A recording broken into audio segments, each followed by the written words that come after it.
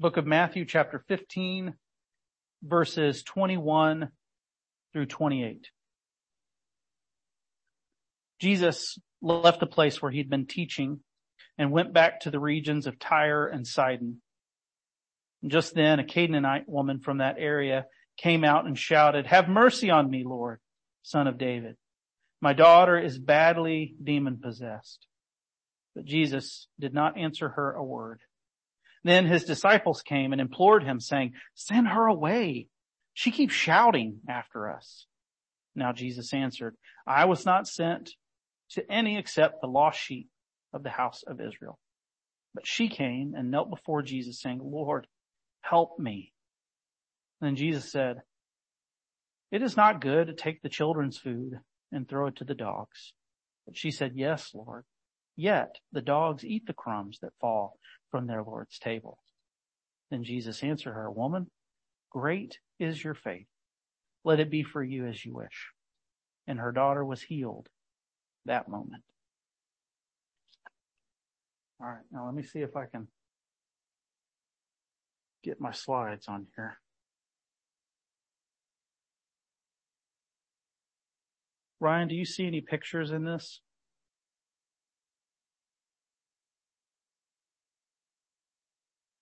Okay. Will you pull out of it and come back in so it'll refresh?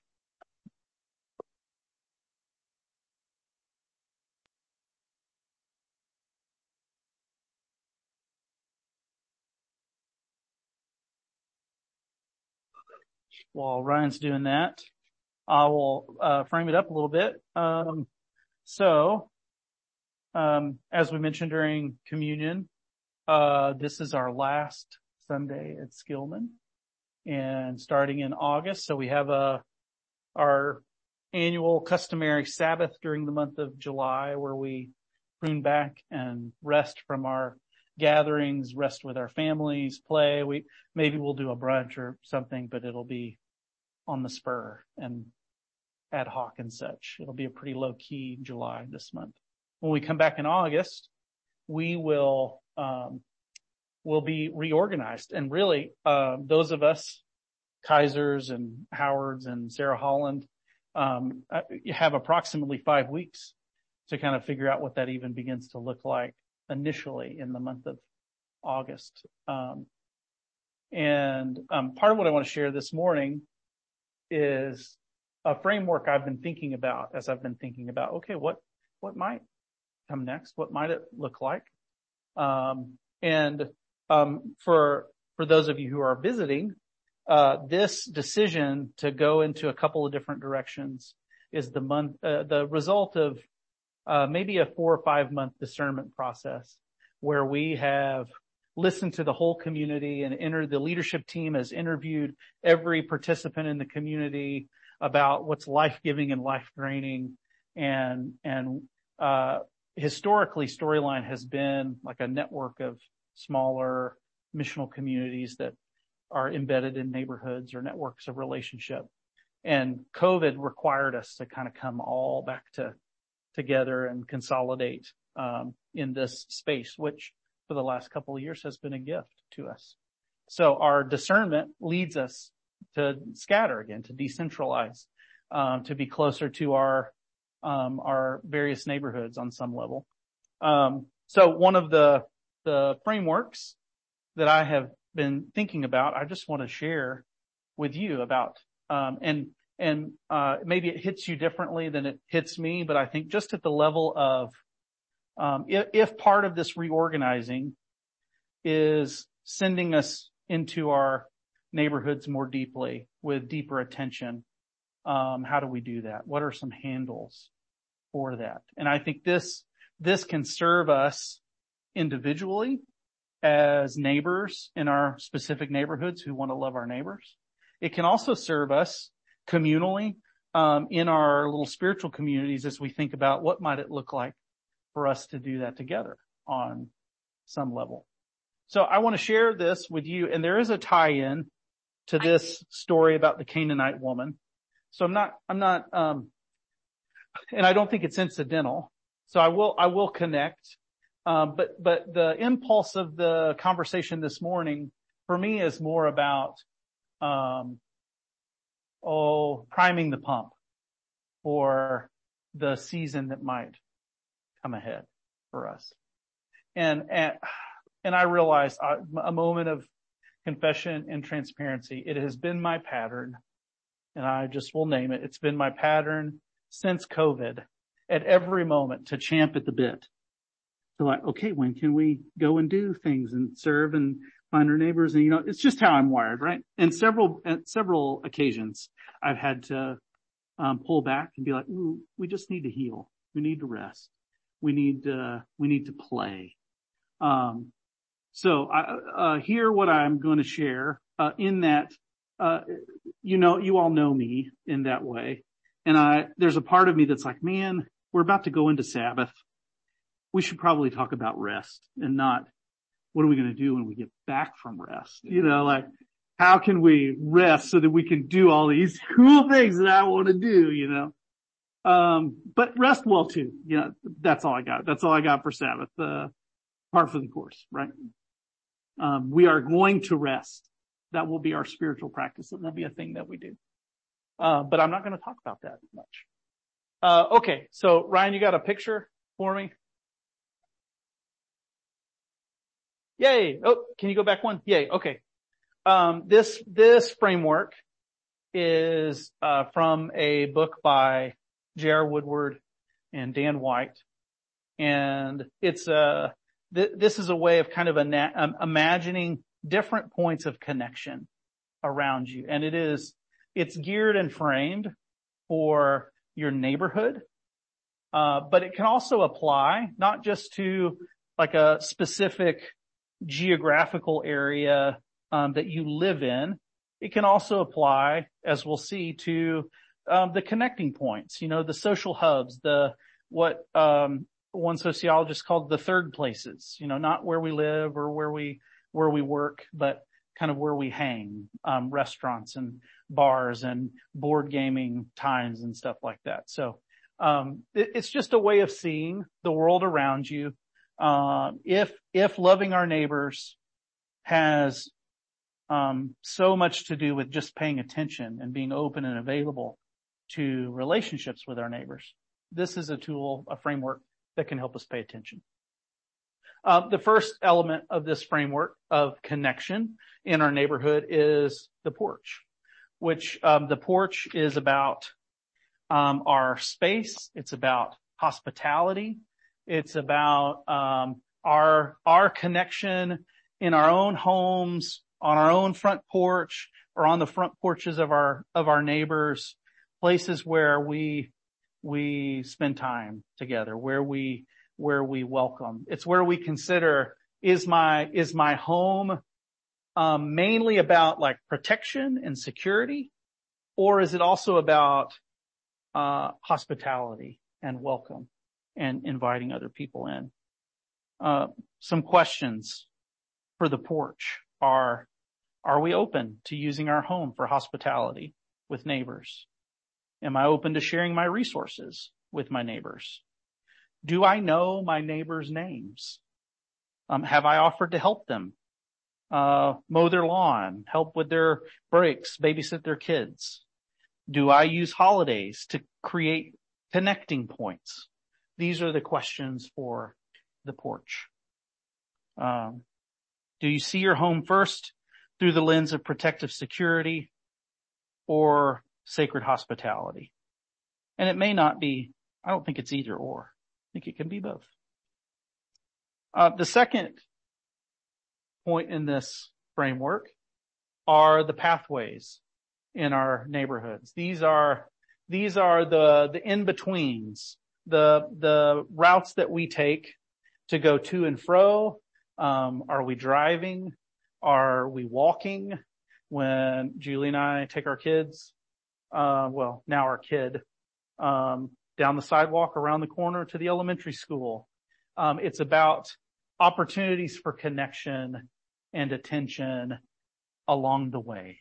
How much of the stories of the gospel is Jesus along the way, open to interruption and paying attention when it happens, when he's stopped, when a Canaanite woman comes up and says, I have a request.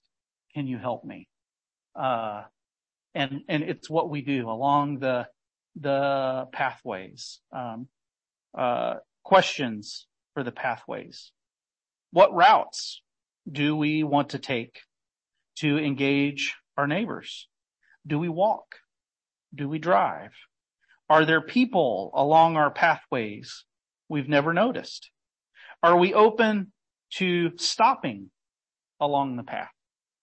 Do we consistently take the same pathways? Okay, the third element are the pivots. These are pivots. I think they just needed a P word because this one feels the most like a stretch to me. But the pivot is the places where people, imagine, I think about pivoting in basketball, like, you're pivoting with your foot or whatever. I think the pivots they're the third places. They're the social hubs. It's the coffee shop where somebody comes in, gets their coffee. Maybe they sit down and read the news or hang out, and then they're pivoting to something next. Or they're running an errand and they come and spend time in this place, and then they pivot to whatever's next. These are places where you could pivot, and there's people gathered from your neighborhood, from your city in these environments. It's a spot where different sorts of people mingle and where relational intersections occur. Here's some questions for the pivots. Are you a regular? Have you made introductions? What communities collide in the pivots in your neighborhood? Where are your regular pivots, be it the YMCA or the local pub, McDonald's, the bus stop, the park? So those are pivots. We've got the porch, the pathways, the pivots, and all of this within the context of the fourth, which is the parish, or the idea that there is within this context of porch and pathways and pivots, the broader picture is a geographical area that like the Catholic Church traditionally calls their areas parishes. It's the way that they kind of divvy up, and there's plenty of colonial nonsense associated with that. But that's not intended. But again, they needed a P word. Parish is a way of thinking about this slice of neighborhood, this slice of city. In what ways are we committed to flourishing and justice and goodness in the systems and the structures and the people that inhabit this broader geographical area? In what ways do we feel like, Junius Heights or J.J. Pierce neighborhood or the Maple District Lofts, it's like, this is my parish. This is my place. I feel some sense of ownership and commitment, not just to the well-being of my family, but like the well-being of my neighbors in this space. And I want to speak up when I see my neighbors at the margins who are being harmed or neglected or who don't have a voice in the systems and structures of this parish. It is a way to make the powers and principles. It's our engagement with. It's the way the powers and the principalities kind of present themselves to us. That we don't see them at the big picture. We experience them on the ground level in geographical areas like this, in parishes. So here's some questions for the parish. How do we fuel love for this place, this parish? What's the beauty in our place? What's the brokenness in our place? How do we make the pains of this place our pains? So those are the kind of the parish questions. So this is a way of just orienting ourselves to our neighborhoods around us, to points of connections. Thank you, Ryan. And I think, so 3 weeks ago, we talked about the Great Commission text, go in all the world, make disciples. So a glaring question after that conversation is, what's the role of Jesus community, spiritual community, church in the midst of this neighborhood kind of city context? And how does the church, take on a posture that is not imperialistic or colonizing or patronizing or paternalistic, where the church kind of sees itself, a la our European ancestors and conquerors, who went through all the world, subjugating the peoples of the world. How do we not repeat that? Because that was pretty crummy. How do we enter with a different posture than one that assumes we're the church, we have got all of the answers, we need to save all the heathens in our neighborhoods and bring them to Christ and evangelize them, and fix all of the brokenness and darkness that's in our neighborhoods? Because all of us know that the darkness and brokenness is in the church too, right? Yeah. And we also know that there's a lot of goodness and beauty on the streets. Yeah. So how do we navigate? How do we be the church in that context? 3 things I want to say that help us have a non-colonizing posture. Number 1, this is God's world and we're living in it. God is already in our neighborhood. We're not bringing God anywhere. That's missional theology 101. So if we went into our neighborhoods to try to engage God and what God was doing, we go knowing Jesus is already there. Jesus is already at work. Number 2, a la our story this morning, and related to our neighbors, they already image God. I love this story about the Canaanite woman who's in Israelite imagination. She is the outside of the outside. She's a pagan. She's the other, the enemy. The lore about the Canaanite people, right? In the Hebrew Bible, there's all kinds of stories about how terrible Canaan was to Israel and how Israel wanted to subjugate Canaan for the way that Canaan had subjugated Israel. And here is a Canaanite woman. She's a woman. She's an outsider. And in this story, she is the one convincing Jesus and demonstrating her deep faith as an outsider to Israel. And Jesus is like, whoa. I'm here for Israel. That's my main mission. So let me do my thing, my focus. She's like, no. I mean, she outwits Jesus, right? Some would say, and maybe this is true, some would say Jesus had some tribalistic learning to do in this story. He needed this woman to push at his boundaries. And maybe that's true.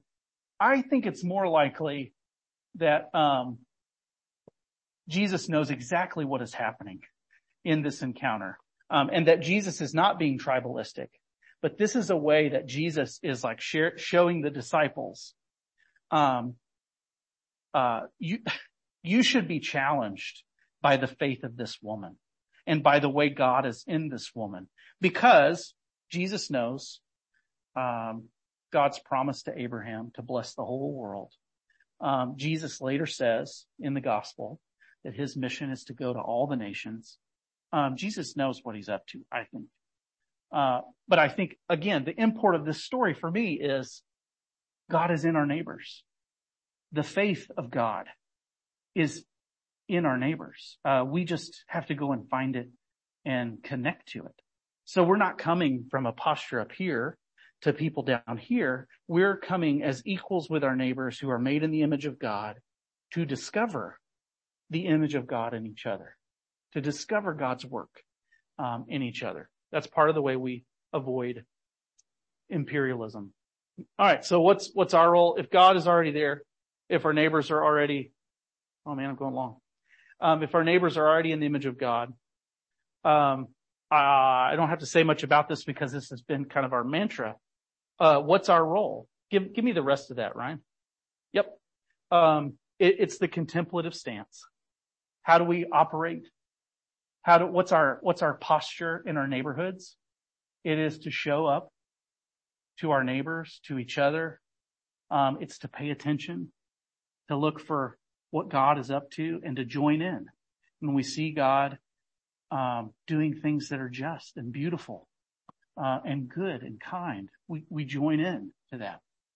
And most importantly, I think, especially for a post-colonial kind of posture, we release those friggin' outcomes, and we don't try to control them, because that's how terrible things happen. We release the outcomes, and we let God do and our neighbors do what they will do. And one missiologist describes this kind of posture as like a dance with the divine community and with our neighbors. That we're not coming from up here. We're coming to discover the dance of God in our neighborhood and to join in that dance. I'm a terrible dancer. Please forgive me for my sway back and forth.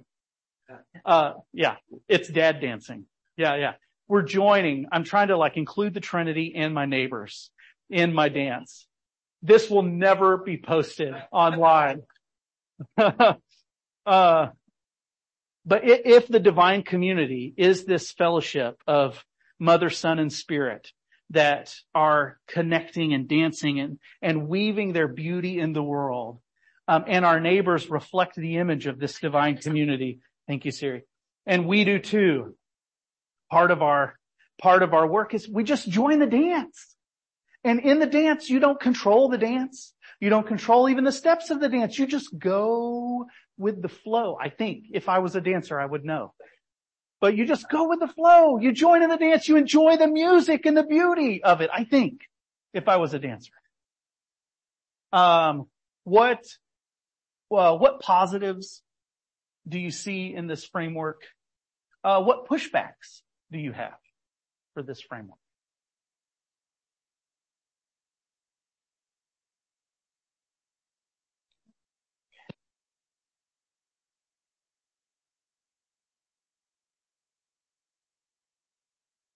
As someone who did a lot less dancing in my former years, I think there can, even though it feels like dancing feels free to a lot of people, it can feel real uncomfortable. Yeah. I just think that's, it's just the reality of letting go. Yep. Letting go can feel real uncomfortable. Yes. Yep. Both for us religious folks who haven't danced, as it were, a lot, and for our neighbors who have been trampled on by the church, who they're uncomfortable in the dance, maybe for different reasons, right? That part of the dance in the neighborhood is being patient enough for folks to, I don't know, can I trust this dance? Will I be harmed in this dance? And that is important, holy work, to be safe people to join the dance with. Sarah, did you have one? I think that some of the ways that God shows up is that God shows up and pays attention and joins in what's happening too. And when we mirror that, there's going to be a lot of uncertainty. We're going to feel like we look stupid sometimes, like we don't know what we're talking about. I think Jesus probably knew what he was talking about, but I don't even know if God is sitting there going I know the answer, but I'm going to act like I don't know the answer. Okay. I'm going to put this over on you. I don't even know if God cares that much. Jesus was just there. He's like, hey, did you guys notice? Look, she has all this faith. And it's we have to be okay with not thinking about the answers all the time and not thinking about the right way to do things, but just letting it go and being in the middle of it. And ironically, I think that's one of the best ways that Jesus teaches is by letting go. Yeah. So That's so great. Yeah. That we're not being dissimilar to God to have this posture. Yeah. We're actually imitating God, who is comfortable being out of control, as it were, honoring the agency of those who are around God. Yeah. Thank you. I think part of it too, and I'm all with the show up. Yeah, just show up, be in community, be with your group, be with your neighborhood, walk around. The difficult thing, I think, for all of us, let me say for me, is paying attention to what's going on. It is so stinking easy to show up and say, God, I'm willing to join, but I'm so self-absorbed that I don't notice what's going on. Yeah. And I think that tends to be. I wasn't amening that I see that in you. I was resonating personally. Yeah, sure. Okay. That's right, Daryl. I feel that. Sometimes I'll leave the neighborhood pool or whatever and think, I did not look up one time from my book. I wasn't thinking about anybody else. I was just all in my world. What did I miss by not having moments where I was paying attention? Yeah. Well, first of all, Charles, I want to thank you for us going over this, because it does remind us, and I've been taking notes and reflecting. The first thing is that we got rid of our table, our picnic table, and our neighbors down the street. Listen, Michael have it. Okay. The neighbors down the street wanted to know where it went, and so through this, I'm thinking of a couple of things of putting some chairs out front. If the picnic table is gone, putting some chairs out there. Second thing that I was thinking of when you were talking about is sometimes there's already things going on and we may not know that or whatever. I was getting very excited about it because, in a couple of years, Ennis is building this 22,000 square foot facility that we'll be housed in. But I'm really excited because they're building washers and dryers, having washers and dryers and building showers, because our homeless population has really increased in Ennis, and we've never had that hardly ever before. And so I'm just excited to think about those possibilities. So what I'm saying is there's some things going on that we can show up to and be there, that may already be existing, that that we can join in because it's already there. That's right. So yeah, I think Jesus sets a great example on that level too, in the way that he is the guest at so many different tables, and that part of following Jesus is being the guest in our neighborhood and not just feeling like because talk about uncertainty. Being a guest has way more uncertainty and way less control than being the host, where we're like, okay, here's the parameters and the rules and here's what we're going to do. Here's the agenda.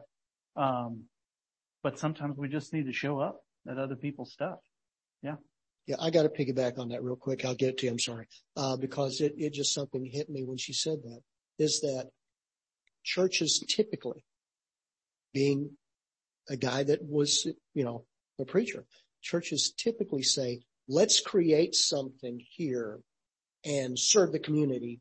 And we're going to get this program going, all that, rather than looking in the community saying, this is already happening. How can I walk into that?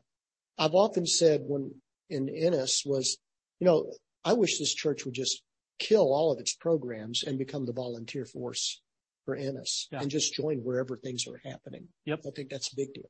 That's good. Oh, sorry. The porch. One of the key things is, like you talked about, are we willing to help our neighbors? A big thing is, are we willing to ask our neighbors for help? Yes. How much are we willing to say, will you help me? Yep. Absolutely. Yep. That's good. Daryl and Sarah. Oh, this is all enjoying this so far. And I love the contemplative stance here because it kicks my butt a little bit and it pushes back against, probably some of my own religious trauma. The thing that comes to the head, I think for many of us, it's the release the outcomes part. It made me reflect on my junior year of high school. I went to this in hindsight, very problematic, church camp on evangelism. What percentage of the church camps we went to were very problematic? Yeah. No offense to any youth ministers that, might be in the room. Yeah. That's right. I was right under the dome. It was creating weird echoes. I had to scoot back. And this in particular one, it was called Youth Wave. And it was this boot camp style thing where you went, this one was in Austin, and they were like, it was intense, and we're going to teach you how to evangelize, and sort of the pinnacle of the week, sort of your final thesis at the end of all of this work was that they dropped you down, off in downtown Austin in groups of 2 or 3. Like in parachutes? Basically. More like 15 passenger vans, and they just threw you out on some street corner. And they were like, we'll be back in 3 hours, and then we're all going to get together and talk about all the amazing experiences we created by living into our faith, by doing this. Talk about the opposite of releasing the outcomes. Yeah, we literally had a shot clock on when we needed to produce the outcomes. Yep. And that was the sort of okay, this mentality that I think, at least for me, underpinned a lot of my childhood religious experiences was, okay, that's cool. You went and, sat with this homeless person, but how much did you tell them about Jesus? And did you really tell them about Jesus? Or did you just what is Jesus? How authentic were you in sharing your faith, judged on how well you produced results? And, I remember I spent my 3 hours talking most of it to a homeless guy. And at the end of it, we learned about his life story, and he was like, so y'all Christians or social workers? We were like, Christians. And he was like, it's usually one of the two. It was nice meeting you guys. And, that was my experience in that. So this, I am challenged by, because that was such an underpinning of my childhood religious experience, conceptualizing, authentic religious community absent that type of existential pressure, of the shot clock. And I love that release the outcomes one. Yeah. Because so often I'm outcomes driven. It's how I live a lot of my life in other ways. And so that challenge to just say, just do it and be present, show up, and you don't have to ask why. You don't have to ask, how's it going? I don't know. I still struggle to get fully to that place, but I really like the sound of it. Yeah. And that's where I need more contemplation of understanding that deeper. Yeah. I think, I appreciate that. And you and I are a lot alike in our love for outcomes. I think there are still outcomes in this. And I want to participate in those. I just don't control them. I want to participate in the outcomes of beauty and justice and love, and flourishing in my neighborhood. I want that. I desire that. But part of the pathway there is not this, but all right, where's it surfacing? How do I join in? And I don't have to feel terrible about myself, to live under the delusion that I could bring any of that about if I try. It's so liberating, right? But it's my white male default for sure. It's maybe that the outcomes look different than our preconceived notions of what they are supposed to look like. Yeah, that's right. Okay. Julie Kaiser, the last word. Right. I'll wrap all this up for you. With the final pushback. He's met me. So I'm just thinking, I just echo so much of what you all say, which makes me so thankful to be a part of this community. And I think I just finished rereading, my favorite book is The Alchemist. I read it once every year or two. And I always get, if you've read it, I don't know if you haven't, you'll still follow this. One of the most frustrating things in the book is this boy's on his personal journey to find, let's just say his personal treasure. And so he has this very clear omen that he is following to get there. And along the way, he's like, I'm just stopping here for the night. And then the next chapter will be like, 1 year later, the boy was still, and you're like, come on, man. And then after I've read it, so I used to feel so bad for him. Like he could have gotten to the end of this book a lot sooner. And then you kind of see as the book goes on that the boy, all of those experiences that the boy was having during those times were what enabled him to see the signs and the omens that get him in the end to his personal treasure. And he doesn't know it at the time. Obviously, then he chapters later, he remembers what he was learning along this way is what is helping him see what's next. And that's really hard because you read it and you're like, years, man, like years, like you did this piddly job that had nothing to do with your personal treasure for years.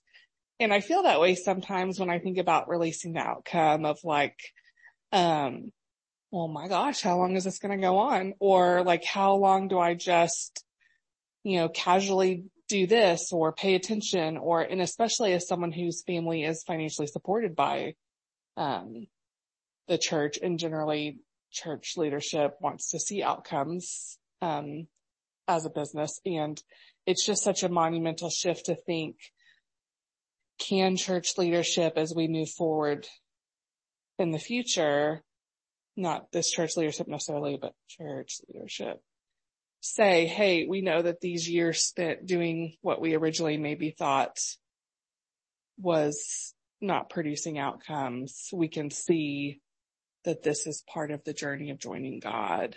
And we see that as outcome, that development that is happening, by just showing up.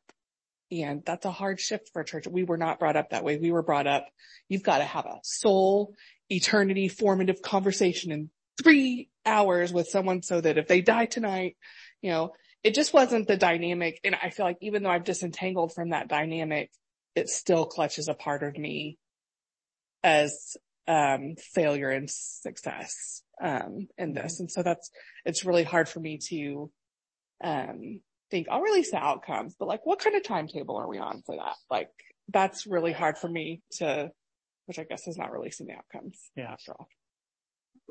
Thank you, Julie. Well, all right. The last word after that. The last word and the last word after that. Is that the first thing that you have is porch, right? Uh-huh. And in our neighborhood, we do have porches because we should also put potty in there. Somewhere. Yeah. We live important. in a historic district, so a lot of our houses have porches. And if you think back either through your parents or your grandparents, years ago, there was always a porch on the house, right? And where did people gather? Mm-hmm. On the porch, mm-hmm. Right? Mm-hmm. You're out there, your neighbors come by, they talk, you talk, that kind of thing. And so it just occurred to me, and of course we've got a side porch and a back porch, but we have to create space. Yep. And so thinking of it as wherever we are, how can we create space that we are out there for our neighbors to see? And I think that's an important thing is that create some kind of space, whatever that looks like in our neighborhood. I remember when we used to come to y'all's house, it was something that hit me right off the bat, was that people had those chairs and fire pits in the front yard, which at first I thought, well, that's kind of strange. Why would you want to sit out front on a fire pit? People looking at I'd have that in the backyard or whatever. But that was a really big impression on me of that. And I thought, well, how neat is that? Because you create that space and then you go out there and sit and your neighbor, hey, come on over, come on over and let's visit. And so I think that we have to, if the porch is the first thing to start with, then we have to create that space where our neighbors would go by and we could say, hey, come sit down. Yep. Or whatever. Right on. Thank you, Terry. Thank you all. It's been, I look down and it's after 12. That's how much fun I had talking about all of this with you all. Thank you for your engagement. And I just want you to know I'm praying for you all as you rest in the next month. And I'm praying with you all as we discern, what comes next. There, as we've said, there's a lot of uncertainty. There's a lot of outcome releasing that is just part of it's inherent to whatever is coming next as we discern and discover, what God is up to so we can join in. So, and I invite you to, pray with us, join in that, in all of the vibe sending. So